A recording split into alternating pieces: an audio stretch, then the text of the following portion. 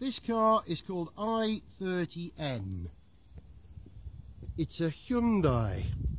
N is the performance division of Hyundai, in the same way that Mercedes have AMG, BMW, they have M. Now, choosing the letter N seems a bit weird to me.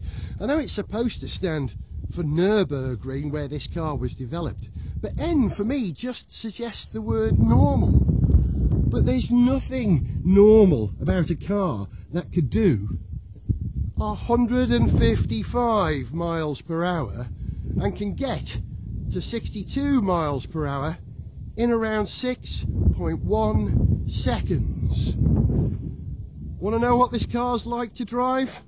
Find out soon in Gareth Jones on Speed. Here's a clue. It's really very good.